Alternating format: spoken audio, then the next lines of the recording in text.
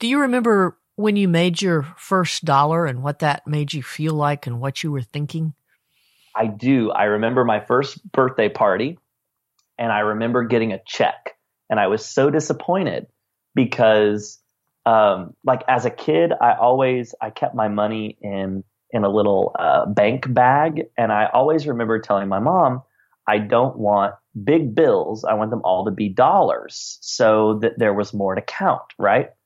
And so I remember being so disappointed that I got a check because I think it was like for $50 or something. I did this birthday party, and I was so disappointed that I didn't have any bills to count. And so I remember my mom driving me to the bank, and we got cash out, and I put it in my little bank bag. Hey there, you're dialed into Reboots, featuring stories about people who have been forced to start over in life or in business. All walks of life, anonymous or named, high profile or low down. Stories with heart, soul, and grit. Because knowing and sharing our stories is essential for living a life of joy, experiencing healthy relationships, and impacting the world around us in a positive way. Here's your host, Tracy Winchell. Mason Kestner earned his first dollars as a creative entrepreneur well before he was 12 years old.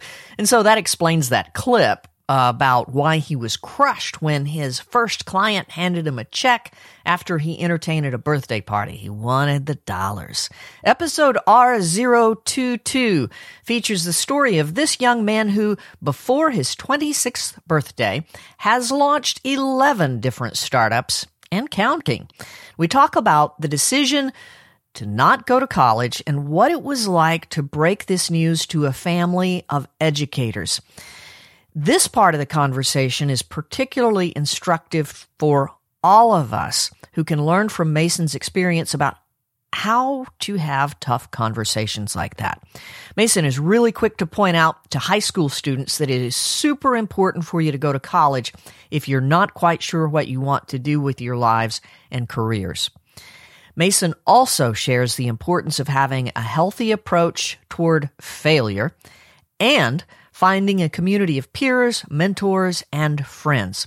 Also in this conversation, Mason provides some affordable tips for marketing a retail brand, any brand really, and he shares his daily habits for developing his creative lifestyle and stimulating new ideas. Hey, Mason, thank you for inviting us into your life. I know you've got a really busy schedule, and it's nice of you to make some time to hang out with us today. Absolutely. I'm so very, very excited to be sitting down with you today, Tracy. You and I have known each other for a long time, and when we met, you were a really young entrepreneur. You're still a young entrepreneur, but I've always been impressed with your creativity and your ability to hustle and to earn a living from that. Yeah, it's we have known each other for a very long time. It feels like I was almost a completely different lifetime ago, somewhat. But yeah, I was right out of high school. And kind of just delve into the Fort Smith community when I first met you. That was a pretty crazy moment for me because I remember you were working for the city at the time, and I was like, oh my gosh, I'm meeting the communications manager for the city. This is nuts. So yeah, that was that was definitely a while ago. Yeah, it was. Tell me a little bit about what your life is like now and your business, and then we'll kind of dive into your reboots after we establish who you are now and what your life is like. Sure. Well, now I am living in Bentonville, Arkansas. I moved from Fort Smith probably about 6 months ago, and it was a professional decision for me more than anything. I love Fort Smith. I love the community and the people, and I always will. But for me, I had a lot of work in Bentonville in the realm of experience and marketing and event production. And that's something that my company Baseline that we started in 2016 really has been starting to focus on. It's taking brands, working with brands to craft experiences for them, whether it's them launching a new product or new service, and us coming alongside them and being able to have them distribute their product or service in a way that connects their audience in a tangible way. We also work with film festivals and music festivals, doing different types of logistics and planning services. And then, of course, we do some local events as well, still in Fort Smith. So it's pretty crazy. There's never a dull moment, so to say. The day starts with coffee and emails and more coffee and meetings and more emails and finishes with more coffee. So it's pretty crazy, but I would not change it for the world. I want to talk a little bit later about the types of events and the result that you want from these events, because this is way deeper than event planning. And I want us to save time to talk about what an experience means to you.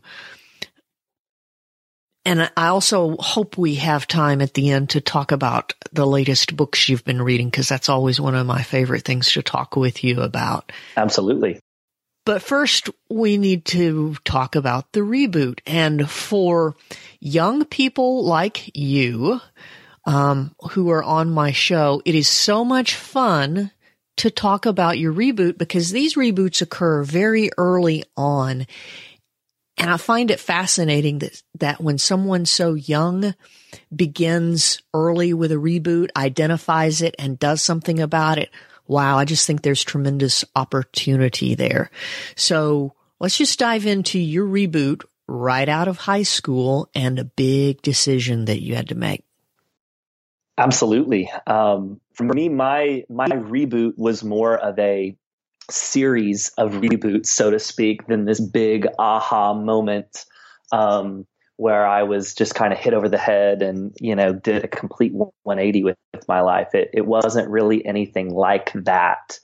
And I think for me and people my age, that decision, that reboot story does happen either while you're in high school or following high school. And for me, that decision was to not go to college. And now in 2018, that is a very common phrase we talk about. We talk about people not going to school and going either straight into the workforce or an internship. But back in 2009, 2010, it was, and that's crazy because it hasn't even been 10 years. But for me, my entire family really has been in the professional realm. My mom was in education. My aunt was the president of the board for a college.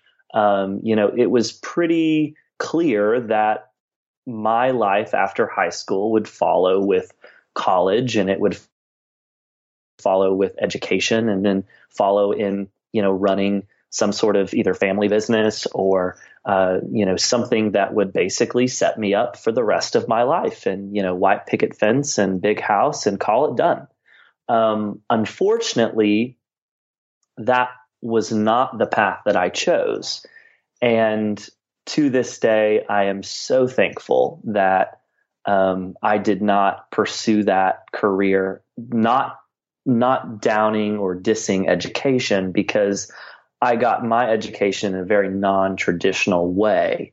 And so making that decision after high school, I went straight into actually a seminary program. I was running my own business at the time. I had started a photography business in high school at the age of 16, and that was kind of sustaining me. I was making a good living. And so I decided that, I would just kind of go for it. I would go to the seminary program and At the time, I really wanted to work in the church. And so I went to this program, and it was great. It was about a year and a half. And, I stayed with the church that I grew up in essentially for the next really 4 years of my life after that program. I interned, they brought me on staff, and I learned a lot. I learned a lot about the marketing industry, the production business, which, has directly affected why I love what I'm doing to this day. And so that decision for me not to go to college at that time was not common. Most of my friends were going to school. They, were getting these big scholarships. It was just this really crazy time. And I honestly kind of felt like I missed out. Now, looking back, I'm so thankful I'm not in any sort of, college debt or anything like that.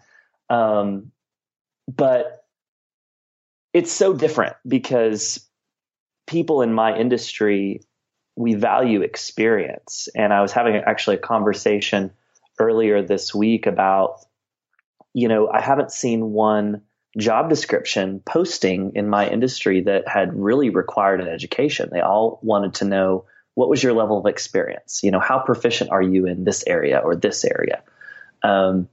It's completely different than if you're going to go be a doctor. You can't just watch Grey's Anatomy and then walk into the operating room. But in the production and creative industry, it's a little bit different. It's a little more street smarts and critical thinking skills than it is, book smarts. So it's a different option that I think we're seeing more and more decisions like this being made in 2018, especially among young creatives in the field, photographers, videographers, people in the marketing industry, because they're capitalizing on the fact that these kids have grown up with social media. And that is the biggest training ground for marketing if I've ever seen one. So I was fortunate enough to be born at a time where I know what it's like to live without a cell phone, and I know what it's like to live with a cell phone. We were kind of that awkward demographic. But the kids now, all they know is Instagram and how to brand and market themselves, which for me, it was, you had to learn that. But, now it's right off the bat, these kids out of high school, if they develop their social media following, I mean, I know several individuals that have gone right out of high school into the workforce, and they're making, $5,000 to $10,000 a month just off Instagram. So it's pretty dramatic, and to see kind of the polar opposites of what my life would have been like if I had continued on that path that, my parents had wanted for me. Gosh, we could go down an entire big rabbit hole in terms of college loans and the pressure and all of that. In fact, I was having lunch with a friend of mine today who's an entrepreneur, and he marvels at young women and men like you who defy the system and the expectations of parents and grandparents my age and his age. So rather than walk down the rabbit hole of debt and education, can you walk me through what it was like to, first of all, make that decision that you're not going to college, and second of all, how you communicate that, and third, how you as a family come to some sense of peace with that? Great questions. And for me, it was a very emotional decision.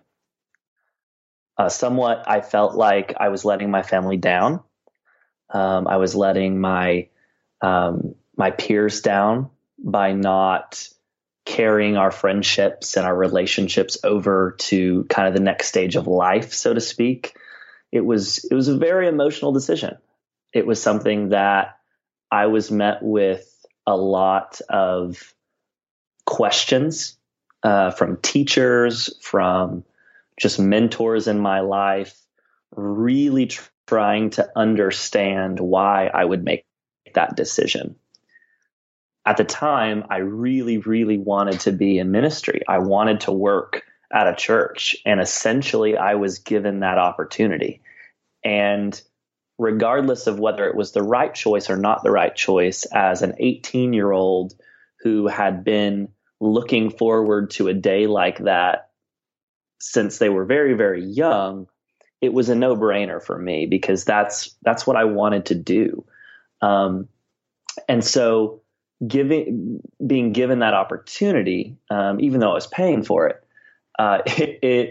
it felt like it was kind of like, oh my gosh, these people, these mentors that have been in my life for so long, finally gave me this opportunity to do that and to come learn and grow with them. And then, later on in life, intern and work at that church. It was a big deal. And that was not something to be taken lightly. I felt as though I was a little behind everybody once I got out of that program. Most of my friends were, still in school. They were still pursuing their degree. I kind of felt a little lost after the fact. And it was a point in my life that I felt like I had missed out. Now, looking back, I don't feel that way at all. But at that moment, it was definitely, for me, following that program, it was like, oh man, did I make the right decision? And I think as an 18-year-old, and I tell this to young people all the time, for me, I was able to have an income that I was providing for myself. I was working, and I was able to make that decision based on my passion and my desire at the time. And I think a lot of time young people are pressured by family, pressured by maybe society or social media to do one thing over another. And that decision, could potentially harm them in the future. Now, I always give the disclaimer that, if you don't have any idea what you want to do with your life, if you are not at a point where you're able to make a decision based on where you're at financially, you should always go to college, because that could be the opportunity that will help determine the rest of your life and determine what you're interested in. I just was fortunate enough to find that out at a younger age. And I think more and more people like me are existing today because of social media and because we have the opportunity to do more with access to the internet and access to free education online. Most things that you need to know, especially in the creative industry, you can find creative free resources on the internet. And if you binge watch that stuff starting at the age of 14, by the time you're 18 years old, you've gotten a 4-year free education, and you need to go intern somewhere. So it's very polar opposite to what my parents went through, where there was no access to education like that. So yeah, it was very nerve-wracking. It was very emotional. It was very scary. I had no clue what I was doing, but I knew that it felt right. So what did you tell your family, and how did they react? Well, I sat down and, I basically said that I respect you guys. I love you guys, but I'm making this decision for me. And as an 18-year-old doing that, it was really, really hard because, you've lived your entire life trying to live up to expectations or to, these ideals that your parents have set out for you, that, mentors and people in society have set out, and having those conversations, especially with the people I loved, it took a lot in me to say, I love you guys. I respect you guys, but this is my decision. And I think it took a little bit for my mom to get on board. There were some tears, especially from a few people in my family, but I think they'd spent 18 years of their life with me, and I'm pretty strong. They knew that there was not really any convincing me otherwise. And the flip side of that is that it helped when you started bringing in income and supporting yourself, I'll bet. It did. Knowing that, I lived at home. And so I was able to save money that way, but I was working. I wasn't waiting tables or anything by any means, but I was running a business. And that was stressful, trying to be in school and run a business. It was really hard. And there were some difficult times, especially as a freelance, photographer that I was, it was very seasonal work. And so there was a lot of learning about budgeting and learning, you got to pay your bills on time, all these different things that I had to kind of grow up really quickly, because my mom basically was like, well, if you want to do this, you're going to have to do this. And so that was a big life lesson that I learned that year, was self-support and self sustainment, on that end. Your photography business, and that was in high school, was that your first business? Oddly enough, I've got a business card sitting on my desk right now that I had found looking through some old boxes that was from the very first business that I started. And no, the photography business was not my first dive into this idea of entrepreneurship. I started, I don't know, maybe I was 9 or 10 years old. I had asked for a bunch of puppets for Christmas, and I developed this whole big idea that I was going to get all these puppets, and I was going to do birthday parties for little kids and, church services and all kinds of stuff. And so that was my first step into the realm of entrepreneurship, was through puppetry. Because I had a big interest in that as a kid. And so I'm like, I'm going to get some puppets and I'm going to start a business. And I did it. I made a website. I remember building it at my aunt's house on her computer. It never got published anywhere, and making business cards and going out and doing birthday parties for kids. That's amazing that you knew, at 8 or 9 years old, that you had a penchant for figuring out how to, well, maybe not quite figuring it out, but having a desire that you could make money by your creativity. Yeah. Well, it was definitely inspired by actually a guy named Larry Plummer. He was a kids pastor at the church I grew up at, and he's the reason I'm as crazy as I am today, just because was such a great guy. And he always told me that, anything that I set my mind to, I was able to do. We would go and, just get into all kinds of crazy stuff because, I wanted to pursue it. I wanted to figure out things or build this or do that. And he was really the first person in my life that just said, okay, let's do it. You've got an idea, let's make it happen. And so it was because of him that I was able to kind of have that thought of ambition and that thought of, well, maybe I can do this, So yeah, that's kind of where it all started. Do you remember when you made your first dollar and what that made you feel like and what you were thinking? I do. I remember my first birthday party, and I remember getting a check, and I was so disappointed because, as a kid, I kept my money in a little bank bag, and I always remember telling my mom, I don't want big bills. I want them all to be dollars so that there was more to count, right? And so I remember being so disappointed that I got a check, because I think it was like for $50 or something. I did this birthday party, and I was so disappointed that I didn't have any bills to count. And so I remember my mom driving me to the bank, and we got cash out, and I put it in my little bank bag.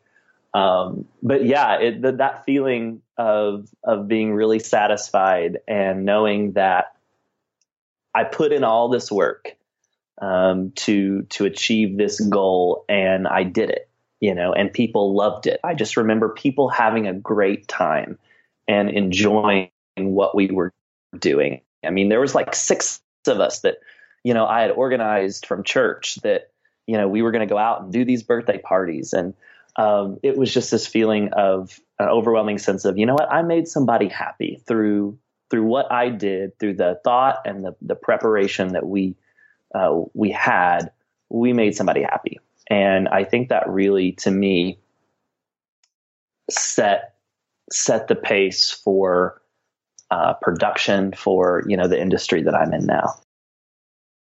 I want us to come back to some creative habits in a little bit. But first, I want to shift gears from success and what that feels like to your take on failure, because already at this point in your young life, you are a vastly experienced entrepreneur. You are fearless in trying new things. And I know you've experienced failure. What's your approach to that? I run into failure all the time. And for me, I lean into it. I try to listen to it. I try to learn from it. People tell you all the time, don't be afraid to fail. Don't be, you've got to look fear in the eyes and just go for it. But it's so much easier said than done. And I think so many of us have this idea that we can't fail because we've created this brand or this company. And, if we fail, it's all going to be lost. What do people think? What if I lose my investors? What if I lose, my friends or, whatever it might be? For me, I mean, I think I'll be 26 in April of 2018, and living 25 years, I think I've been a part of something like I don't know, maybe like 11 different startups to date, and almost every one of them have failed. And so for me, those have only given me more strength and more knowledge to move on to the next thing. Through every failure, there is a lesson to be learned. I had to fail at, sustaining a puppet business in order for me to move on to the next thing, which was opening a recording studio in my garage. I had to fail at those things in order to move on to something better. And there's a great time to start. There's also a great time to quit. People talk about, well, you just have to keep pursuing your passions and pursuing your dreams and all of this. But I'm a firm believer that it's okay to fail. It's okay to quit. It's okay to evaluate, okay, I've exhausted my resources in this, whether it's time or money or people, and it's time to walk away.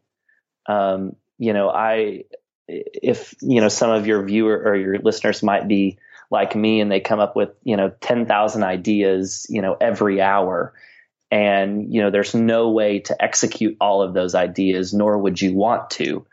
But the ones that you do choose to act on, you always have that in the back of your mind. This is going to fail, but it's kind of like a sword in your back, almost just kind of like poking you to keep going, knowing that one day, you might get to a point where you're up against a wall and that sword's against your back and you just have to call it done. So I embrace it. I really, really embrace it. And I'm not afraid to admit that I failed. And I think a lot of that, a lot of us sometimes are afraid to admit that. And I was at a point in my life once where I was like, I'm not going to admit to failure. It looks awful if I do. I've put in so much time, so much effort already.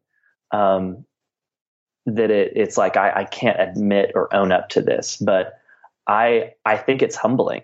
I really, really do, knowing that, okay, I can't take this any further, or I've messed up, or, I've messed up with clients. I've messed up with relationships, with business deals. I've messed up with all of those things. But I think owning up to that failure of like, okay, you know what? I messed up, but it's not the end of the world. I'm still standing, or maybe you've fallen down and gotten dirty, but you're able to pick yourself back up and say, okay, what did I learn from this, and how can I not repeat this again? And I'm finally at the point where some things are coming full circle for the first time in my life, and I'm able to say, nope, I'm not going into that business deal, or I'm not going to pursue this client, or whatever that might be, because I've been there before. I recognize that either I'm going to mess up, or they're going to mess up, or whatever it might be if I get myself involved in this. So it's kind of comforting to know that it's finally coming full circle, that you're able to recognize the past mistakes that you've made and not make them again. How important for you is community in not making those mistakes again, or even helping you sort out the risks of something that you're trying to do, and understanding how expensive it might be versus the reward that you might get if you indeed dive into something risky?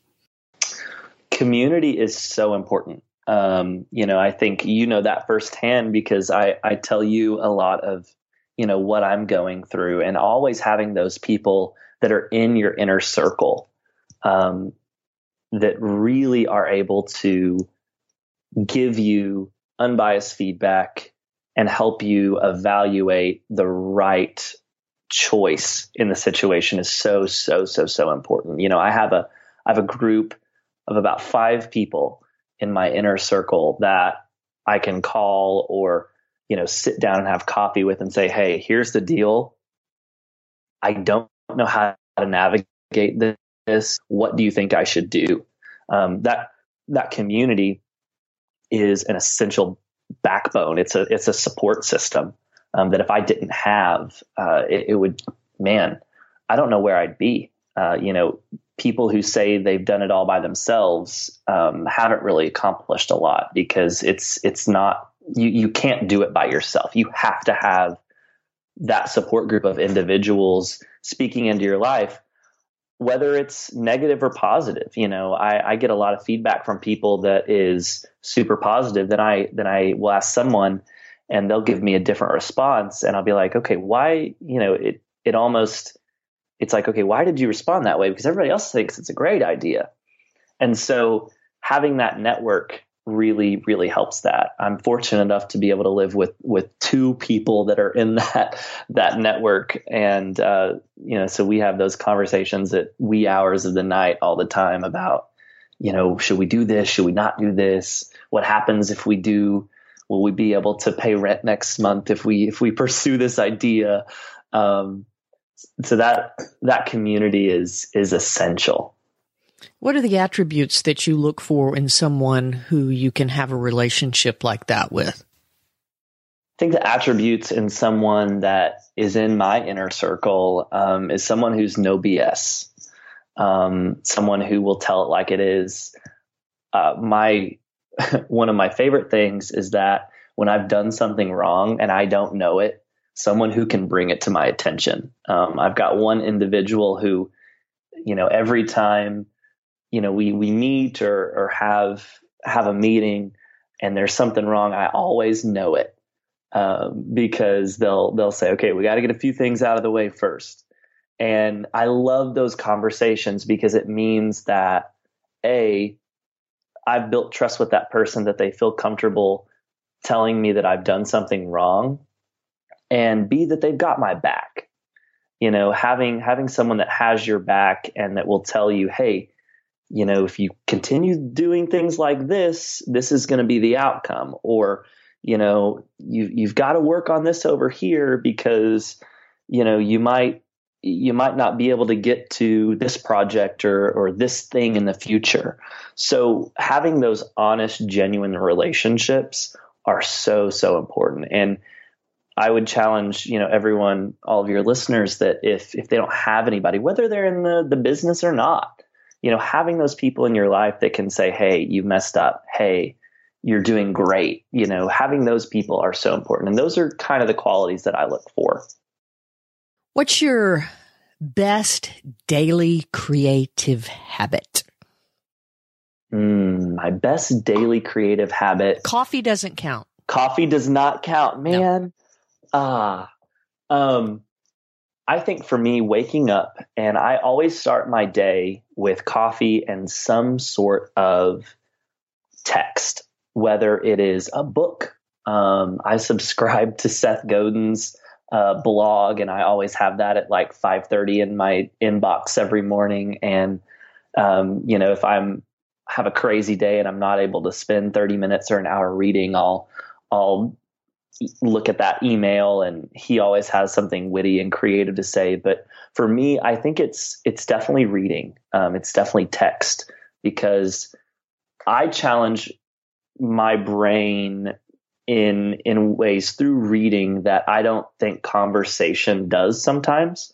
When you're reading different perspectives constantly, whether it's coming from someone in the creative business or the leadership community or the biblical community, always constantly challenging your brain to think and see things differently is so very important, because I've woken up and been thinking about a project or something, and I will read, a chapter in a book or, hear a podcast, and it will completely change, whether it's relevant or not. It'll completely change how I look at the situation.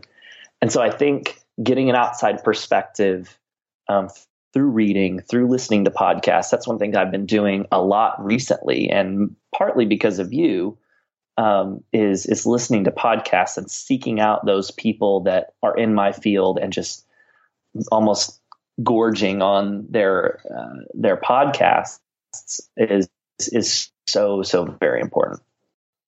I know you've written about this. In fact, your blog post on your best reads of 2017 inspired me to do the same at rebootspodcast.com. So this is a fair question, even though we didn't prepare for it. The best book you read in 2017. Ooh. So this, I promise you, this is a genuine, honest answer. But it was actually the book that you let me borrow that I have not given back yet. But it, oh my gosh. And now I have forgotten the title. Oh, okay. Real Artists Don't Starve. Jeff Goins. Starve. Yes, Jeff Goins. That's right. That book, honestly, I've read it twice now.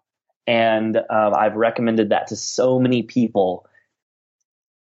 That book, man, holy cow. And it wasn't even that it was life-changing in the sense of, its content or anything, but it kind of reaffirmed my thought process. And it really is an all-around great creative read for those getting in the industry, for those that are in the industry, or maybe they're a little bit burnt out on being kind of an artist or a musician or someone like us who's kind of in the creative freelance world. That was probably one of my favorite reads for 2017. Another one was The Care and Feeding of Ideas by Bill Backer. He developed the Coca-Cola I'd Like to Buy the World a Coke campaign. And in that book, he talks about what it means to really, truly be a creative, and that, nothing is truly original, and, everything is borrowed from a different influence. And so that book too was pretty good for 2017. I know that was two things, but they're both good. I would have been surprised if you just picked one. And yeah, Real Artists Don't Starve is pretty spectacular. I think there were 6 or 7 tenets yes. that if you if you want to make money through creativity, there are these things that you must do. One of them is actually charge for your work. One is surround yourself with a community.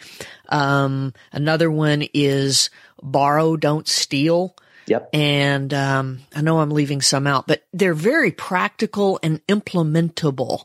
Absolutely. Well, and it's not, I'm never one on self-help books. I will read those and then I'll toss them in a box and they'll never be seen again. But, there are very few reads to me because there's so much stuff that's available on creatives and how to live your life and the 6 things that people do that make over $50 million a year or, whatever.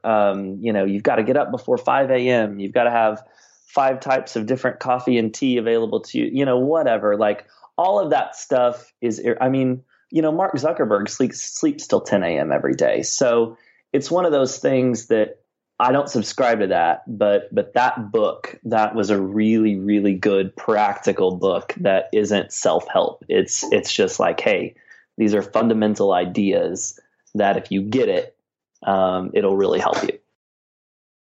We're recording this in January 2018. What are you going to read in the morning as part of your best creative ritual? Oh, so I am reading a few different books, and I like a lot of biblical books just because I'm a pretty I've got to feed my soul differently than I feed my kind of creative juices, so to speak. So I always rotate 2 different books, and the book that I'm reading now that I started last week is by Matt Chandler, and it's older. It came out maybe 2015, 2016, but it's called To Live is Christ, To Die is Gain. That's the one I'm reading right now. Oops, I just totally dropped it. It's sitting on my desk. And I haven't started a creative book yet. I'm kind of looking at a few right now that I'm looking to get, but yeah, I'm not sure. That's the one book I've got right now that I've been reading. So let's talk about the types of experiences that you have built and what you want companies to get out of sponsoring unique experiences and what you want guests to receive from these elaborate, sometimes simple experiences that your brain just kind of pops out. Sure. Well, I think that for us, we have really dived into this idea of experience and partnering experience with your brand. And what does that mean? It's kind of a buzzword right now in the marketing community.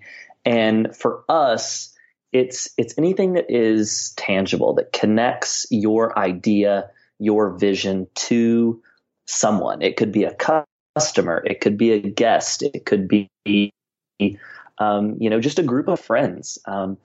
Anything that is tangible that people can engage with and get something out of. For us, we started really heavily last year putting together events and growing this idea of experience in Fort Smith. A lot of that was spurred because of the unexpected. Our mural project that's based in Fort Smith, that gave us permission almost. We talk about not needing someone to tell us we can do something. But that, for me was kind of a green light that, hey, Fort Smith is kind of cool and we can really grow this thing. And that was kind of the green light for us to kind of run with it. We started our first experience was Him Apparel. It's a clothing company that we started in late 2016. And kind of carried over into 2017. And we did a pop-up shop for 5 days in downtown Fort Smith during the unexpected. And we brought in musicians and it was just crazy fun. And that was our first test project. And, we had over 5,000 people come through the space. We sold a ton of product. We had some great sponsors that I feel got some great exposure. It helped connect their brand to their demographic in a very different way. And a lot of experience is designed to do that. It's designed for you to see a brand in a different light and make that brand loyalty even stronger.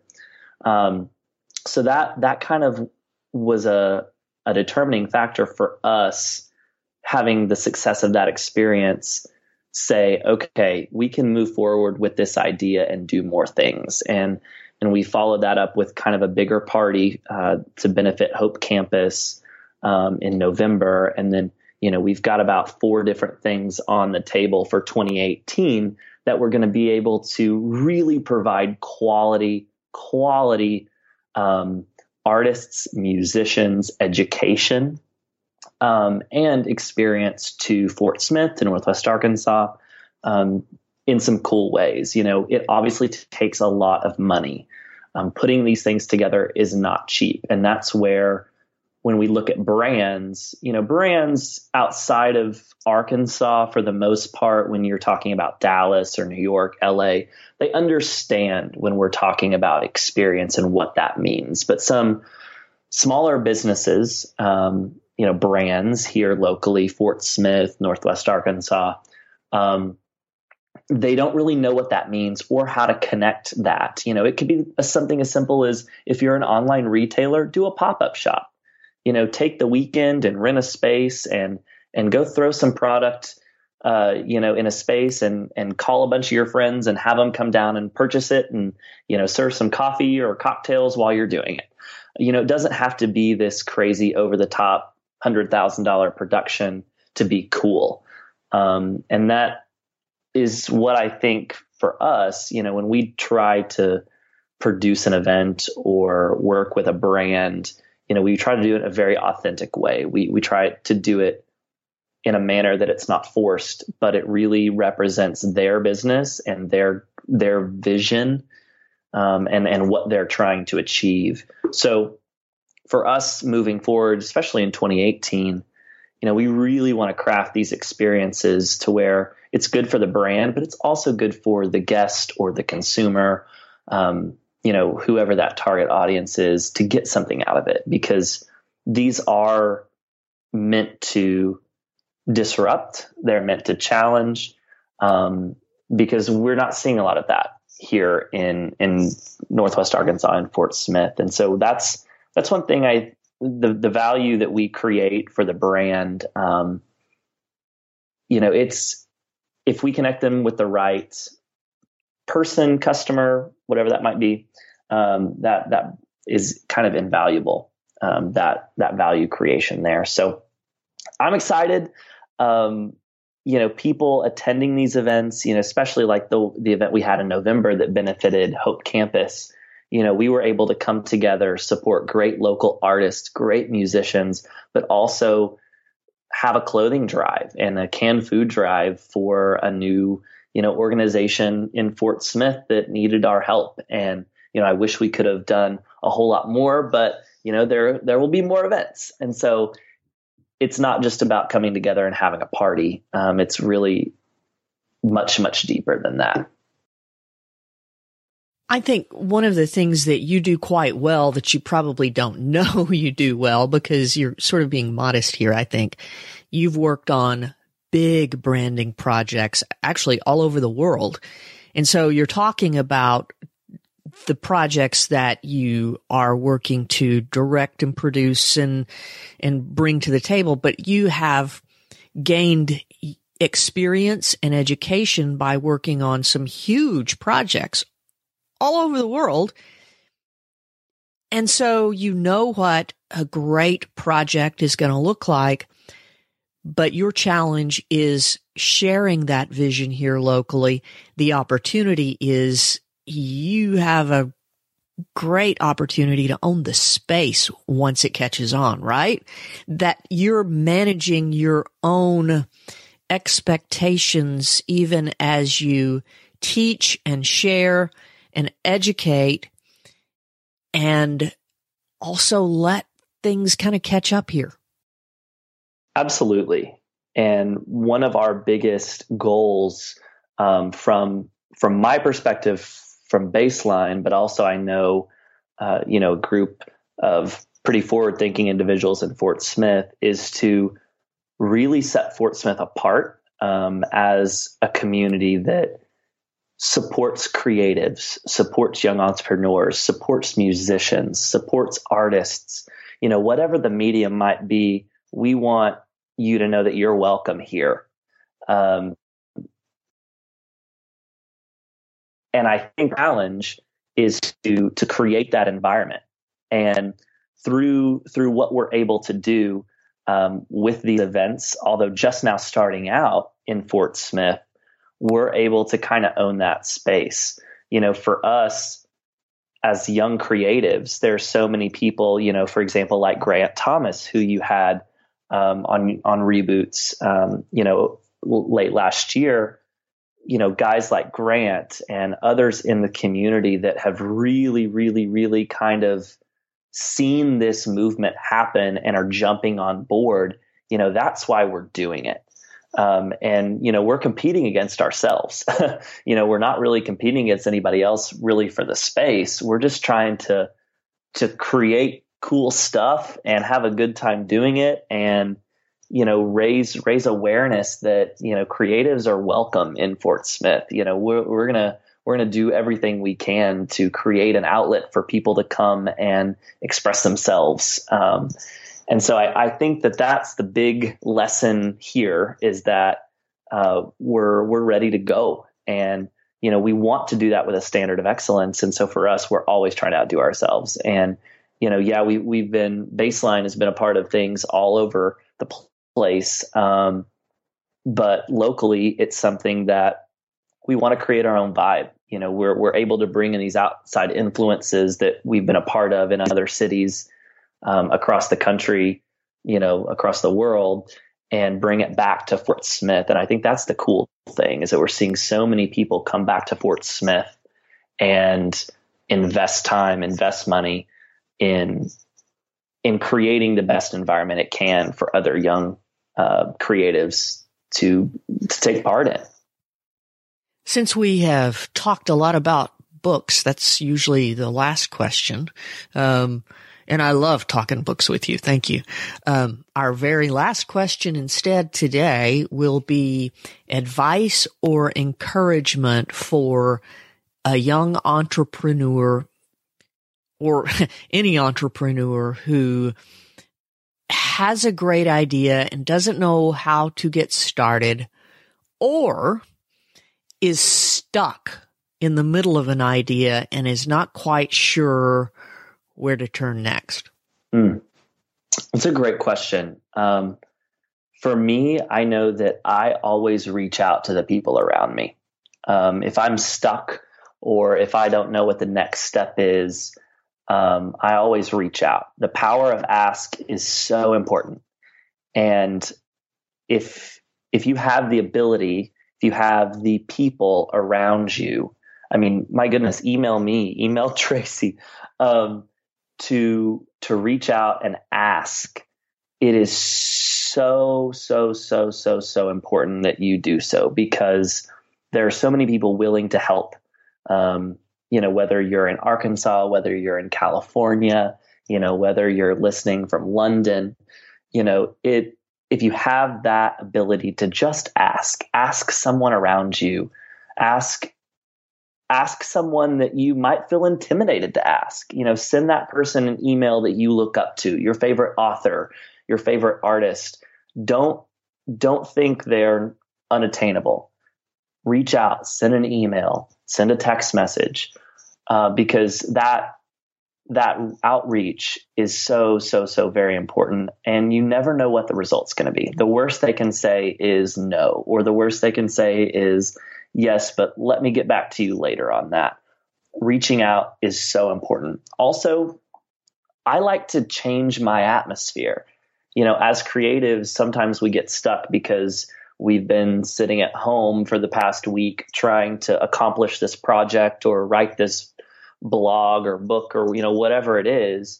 Change your environment. I love to travel. I'm kind of an addict when it comes to traveling, because that's where I pull in my creative juices. You know, every time I step off that plane into LGA in New York, aside from the horrible smell, I just get so inspired because it's not my current environment. It's not where I'm comfortable. And so if you have the ability, even if it's 30 minutes to a different town, get out, change your environment up. And then lastly, I would say create some sort of habit, whether it is disciplining yourself to sit down and read for 30 minutes a day, or that's getting out and walking or going to the gym. Find a way that you can get away from your project without having to travel, and something that's proactive, that stimulates your mind, stimulates your body, and just kind of changes the mood, changes your tone. Because I feel like as soon as you're able to walk away from the project and walk away from what you're stuck from, it'll help you. And same advice goes for the people that, are willing to take that risk on that idea. Ask someone if it's a good idea, for one, and get out and learn and go see what other people are doing. Because you never know until you reach out, until you see, and change your environment. Really, if you can make that idea or that dream happen or not. So those would be my top 3 things to recommend. Are you sure you're not even 26 years old yet? I will be 26 on April 22nd, 2018. Check your birth certificate. Man, so wise. Thank you for your time, Mason. I am so proud of you, and lucky to get to do life sometimes with you. And you've taught me a lot about business already. Thank you, my friend. Thank you, Tracy. It's been such a pleasure to introduce Reboots Nation to my friend Mason. When we met, he was just out of high school, having just made that decision to bypass college. Following Mason on social media is a whole lot of fun. We're going to link you up to his accounts in the show notes at rebootspodcast.com/episode 23. We're also going to connect you to Mason's lifestyle blog. It's at masonkessnerblog.com, where he writes about everything from entrepreneurship and fashion to intention and social change. If someone you know might benefit from Mason's story, it's really easy to share it. Just go to that show notes page, rebootspodcast.com/episode 23. Tap the share button on the podcast player, and you'll be able to share it to Twitter and Facebook and LinkedIn. I'm Tracy Winchell, and we'll see you next time. Deo Valente. We hope this episode has helped you in some way. If so, we'd love to hear from you. Maybe someone you care about might benefit from the Reboots podcast. It's easy to share from our website, rebootspodcast.com. The Reboots podcast is a production of Winchell Storyworks Incorporated, a company dedicated to helping businesses and individuals know, share, and live their stories in order to impact the world around us in a positive way and to achieve financial freedom.